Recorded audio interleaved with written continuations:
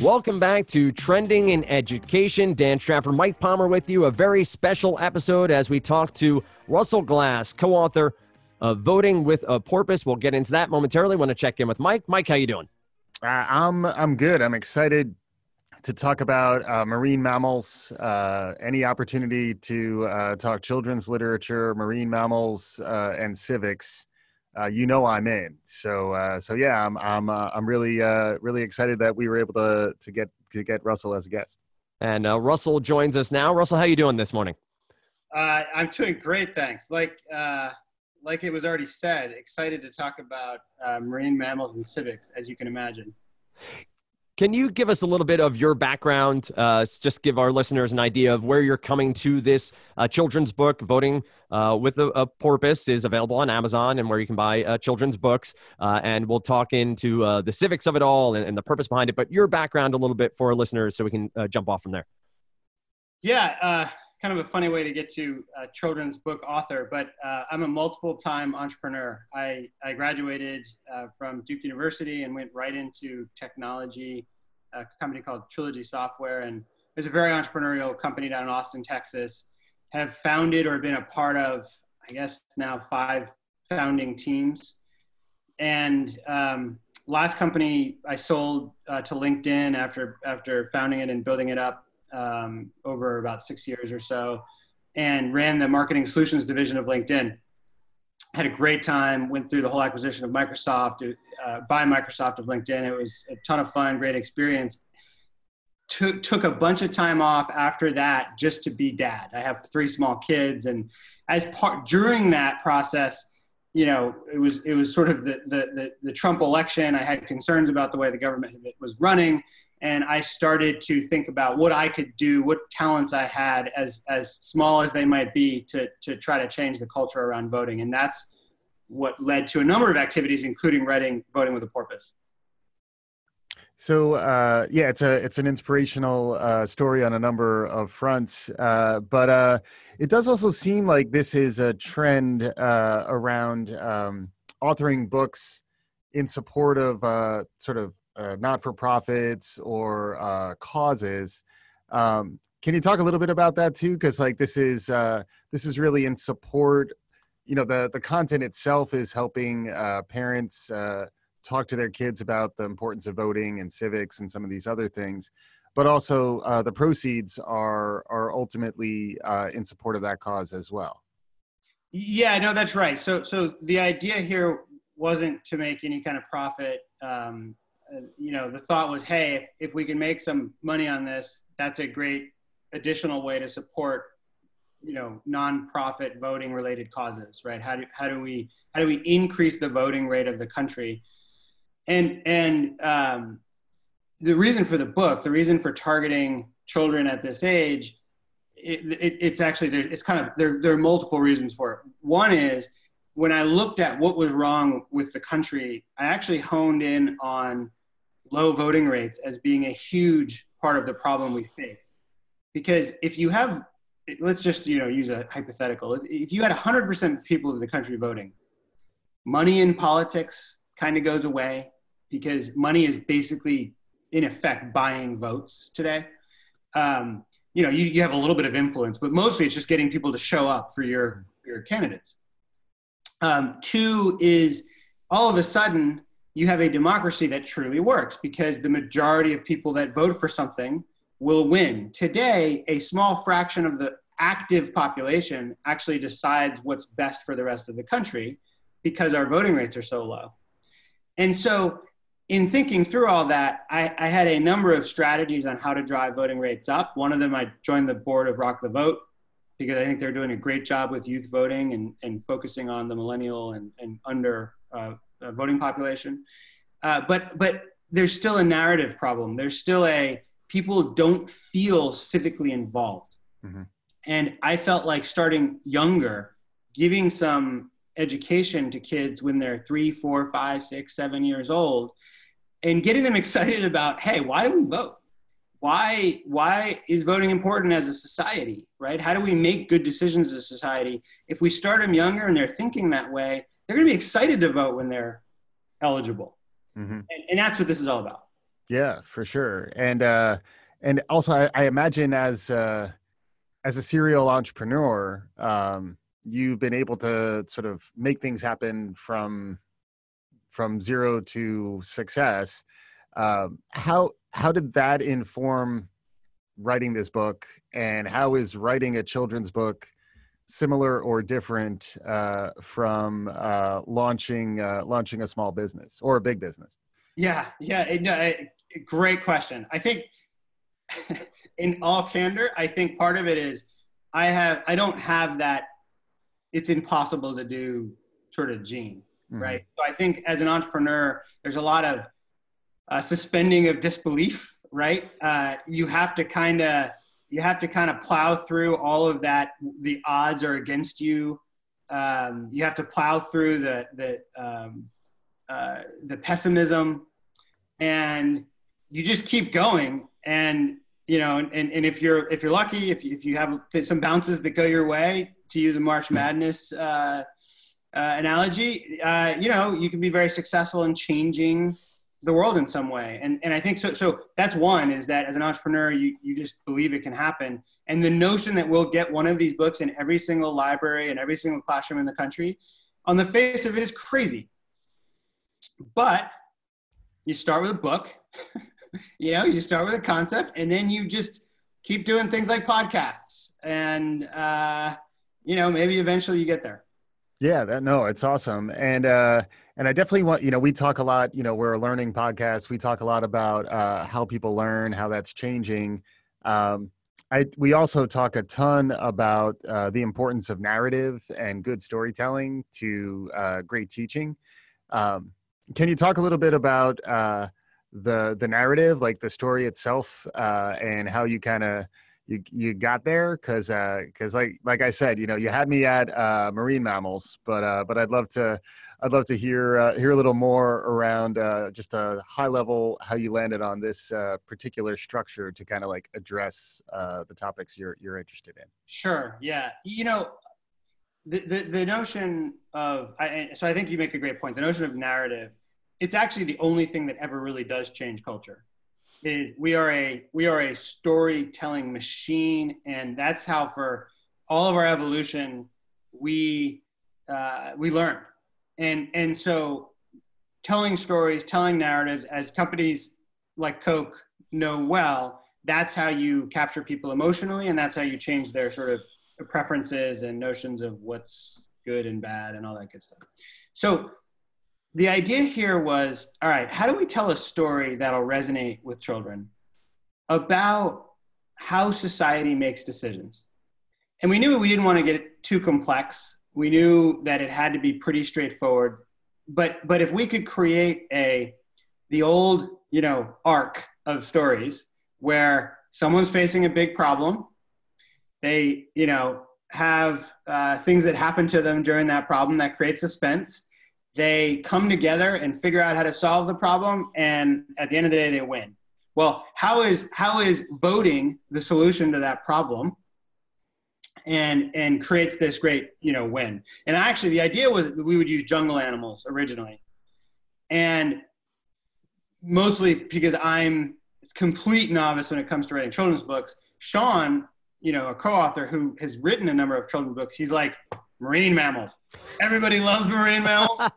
There's a ton of colors, they're fun, let's do marine mammals. And so he kind of reworked that into a marine mammal story. And then finally, probably because I've got 3 kids under 10, and when I'm reading to them, I love rhymes. I always reach for the rhyming books, the Dr. Seuss books, The Bear Snores On is like my favorite book of all time, if you've never read it. And so I was like, I'm going to turn this into a rhyme. And that really brings you to a younger audience as well, because you can read a book to a 2-year-old that doesn't really totally connect, but they love the rhymes. I know Dan's going to get in there, but that immediately is taking me, you drop some beats below it, and you get the podcast booth going, and next thing you know, you're spitting fire. But I'll let Dan's got a question. Yeah, I'm sorry. Well, I think the turn towards the sea life gave us voting with a porpoise, which I said before we started recording, I struggle. I want to say poipus every time, which is fun in and of itself. And as you went through the process of writing this book and getting it to the editors and then going to print and getting it out in people's hands, did you ever stop and think of, well, this is a really weighty topic. We've been able to get down to this pretty, accessible story and take a step back and realize you have other topics in there as well. There may be some global warming talk in there.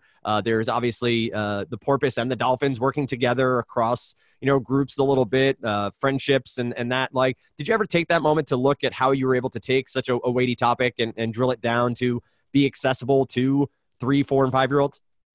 Yeah, it's funny. At first, no, I didn't really think about that at all. I was just thinking about, is this the right meter? And my wife hates near rhymes. So she was kind of like my editor that forced me into no near rhymes. So you've got this great meter, you've got this great rhyming texture. And I didn't really, I knew the story was important. I knew that it covered some topics, but I didn't think about it. And then I think a reviewer was kind of like, wow, there's a lot covered in this, 10 couplet or whatever it is, 10 quartet, whatever, story. There's a lot here. There's a lot of meat here to talk about. And then as I thought about it, I was like, yeah, I guess we did sneak kind of a lot of stuff in here that, you can talk through with kids. And then we decided to kind of write little lesson plans to help parents and teachers think about how to talk about this with children. And we captured some of those things in the lesson plans. There's a lot there. There's a lot of meat. Yeah, and I'm wondering how much research you did, or how aware you are of how early civics and citizenship lesson planning begins, because I imagine in some ways you're filling a bit of a gap, particularly if you're providing the lesson plans for educators. But is this something that is this part of a broader movement? Are you because you're involved in other causes, Rock the Vote, et cetera. Is this an increasing trend that you guys are a part of? How much are you blazing the field, and how much is this part of a bigger trend? Yeah, I think there are a lot of people thinking about this in the high school world. There's a number of organizations that have started to move into that world, including Rock the Vote, actually building civics kind of courseware that high schools can teach, which is hugely effective. Minnesota, which is one of the highest voting rate states in the country, has terrific curriculum around voting. And they just have a culture of voting there that starts with high schools use the real actual voting booths to vote for their own internal sort of political structures. So president of the class and whatnot. So it starts really early there. And I think that's just brilliant, right? It demystifies it for the high school students. We haven't seen that much at this earlier formative age. Part of what gave me the idea to do it, though, is my kids go to a play-based nursery school. And, there's a lot of research that shows that play-based nursery schools, lead to great ability to socialize, and that leads to, success over time. But one of the things they do there is they have these little elections. They have these little votes. And so kids can vote on snack, and they teach them about, okay, well, majority wins, right? And then I started thinking about my own children where, at age 0, they understand the concept of fairness. Immediately, they come out of the womb and their older sister gets more strawberries than them. And this little 3-month-old is like, and they start freaking out because they have less strawberries. And so at 0, you can teach kids about fairness. And voting is all about fairness. It's all about kids, or it's all about society. How do you decide on an issue when you're millions and millions of people, right? That's it. That's what it comes down to. It's been many a time in my house with 3 daughters myself where that's not fair echoes through the hallways as the 6-year-old's chasing the 9-year-old. Literally 15 minutes ago, I just went through an apple fairness issue. And it doesn't stop. It keeps building to, jewelry and clothing and as it goes on and on. As you talked about building a curriculum around this, at least a small curriculum, what's the goal here? Is this every classroom, every library? Is it getting it in the hands of parents directly, teachers directly? What's sort of the broad scope of what you're trying to do with the book and the curriculum you've created? Yeah, you nailed it. It's every classroom, every library. Give teachers on and around election times of year. It happens every year. It happens at different times of year, depending on the state you're in.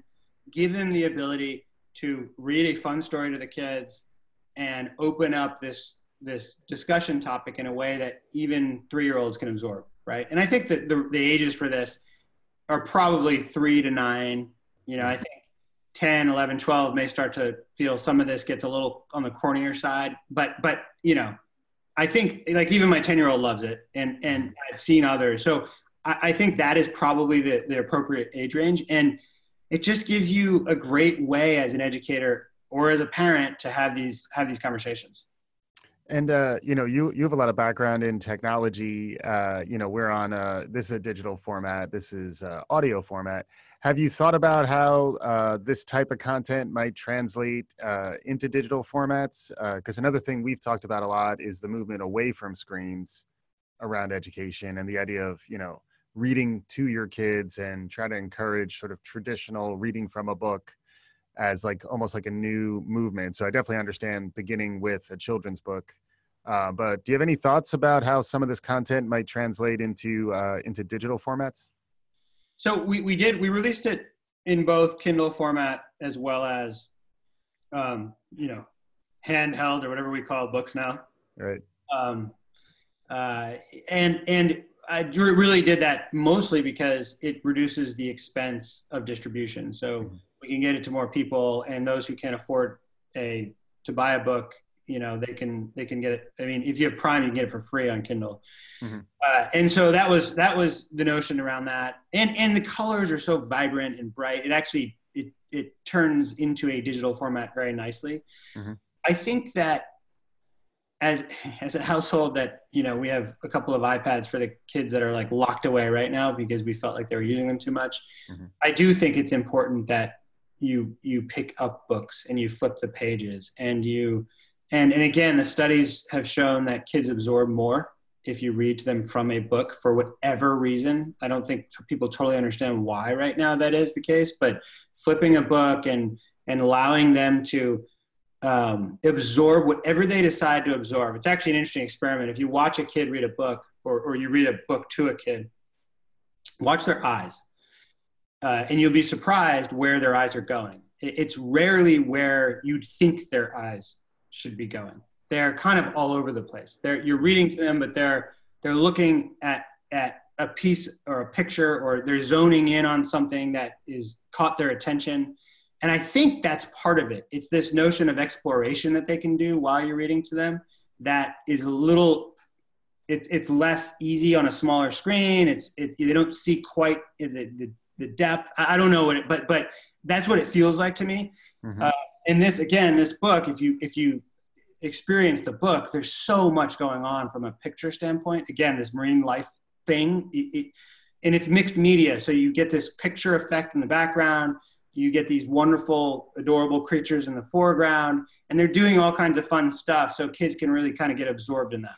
Yeah, it's interesting. One of the learning science concepts we talk a lot about on the show is the picture superiority effect, which is, when you pair images with text or audio, it increases the retention by like 60%. So like, it's funny, we almost forget that when we start teaching older folks the power of images. And then when Dan and I we're talking about maybe doing a show on memes soon because memes are hot now because the European Union's trying to crack down on them. Right. But just like the power of spitting in the subway, and all of a sudden there's this huge spitting epidemic. Exactly. But like what was it like thinking about authoring not just the story and the copy, but also working with an illustrator and actually doing that aspect of of the design. I imagine it helps really, trigger the imagination and resonate with this audience. But what was it like, as somebody working in the creative process, trying to understand how visual kind of helps with the narrative? Yeah. So again, first children's book for me. So it was both enlightening as well as a ton of fun. And we're super lucky to our illustrator, a guy named Daniel Howarth, has worked with Sean in the past and is just supremely talented. So, his ability to take this story and bring it to life. He starts with just wireframe. Well, I call them wireframes as a tech guy. I don't know if that's actually what they're called, but he starts with just sketches. But even those simple sketches, you can see him capturing emotion in the faces of these animals, right? These dolphins and crabs, and that to me originally was like, oh wow, the amount that you can compress into. It takes a whole bunch of language. In a children's book, you actually have less language to work with, but it takes a whole bunch of language even then to get a concept across that he can capture with just like a flick of a pen. And, an eyebrow being furrowed or a half smile. So just super talented. And then we would work with him on those sketches and kind of adjust things. And then he used this mixed media concept, which I thought really brought this to life, this notion of photographic background for the ocean, and you see the light filtering through. And so it feels authentic, even though it's a bunch of cartoon animals, right? Really. But it feels real. It feels like there's immense amount of depth, I think is the right word. There's a lot of depth to it. Yeah, I think Dan might have a couple more questions. First off, just really excited that you're doing this type of work. Keep it up. Keep on distorting reality by not believing the pessimists. Just a sort of a fun question. What was the most interesting pair of rhymed words that made it into the book from your perspective? That is a great question. There's a couplet in here that I don't know if it's the most interesting, but the one that I thought was the most fun, just in terms of how the story came together. And I'll pull it up here because I've got the book right in front of me. Sure. Let's see. And feel free to recite. I've been known to recite poetry on this podcast. So like our listeners are, we've broken them in. So do what you feel. I love that. Thank you.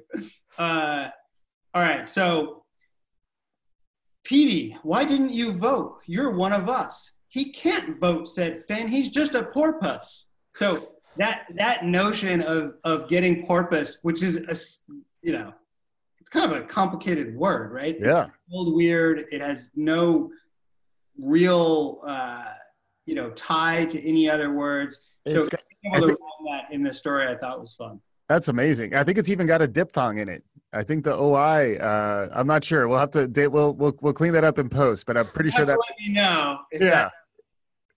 Well, the question I have is, do we get to hear from Petey the Porpoise again? Is there a sequel with maybe a school of fish or, a group of whales? What is that, a gam? Is that gam of whales or maybe even a school of whales? Any future plans for Petey to ride again?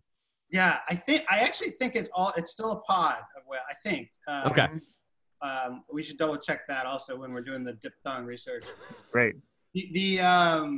Yeah, I mean, the story was written with the notion that there would be others. And so I think our hope here is to stay focused on getting this one distributed. And if we can get, enough out there, absolutely, we will do more of them. And we actually have one guy reach out that says he wants to turn this into an animated series if we get there. So that could be fun too. Well, and you mentioned the collective noun being a pod. This would lend itself to a podcast. So I just wanted to, boom. There's got to be a joke in there somewhere. How do whales communicate across the world? Group podcast. There it is. So you can find that. Well, why don't you let us know here, Russell? Where can people find this book, and how can they get it in the hands of children, teachers, and parents alike? Yeah, easiest way for people is Amazon.com. We also, for booksellers and distributors, we sell through Ingram. So super easy to get wholesale pricing through Ingram. And always love to hear from people, their comments on bookswithaporpoise.com. There you go. Bookswithaporpoise.com. I made it through pronouncing porpoise correctly each time. I'm proud of myself for that fact. Russell Glass, co-author of Voting with a Porpoise. Thanks so much for the time. Find it on Amazon. Find it across the internet by going to bookswithaporpoise.com. Appreciate the time, Russell. Thank you so much. Terrific to be here. And as always, find us on Twitter at TrendingInEd. You can find us at trendingineducation.com, on Facebook at TrendingInEd. And share this episode and all our episodes with a friend, and share the book with a friend as well. Thanks so much for listening to Trending in Education.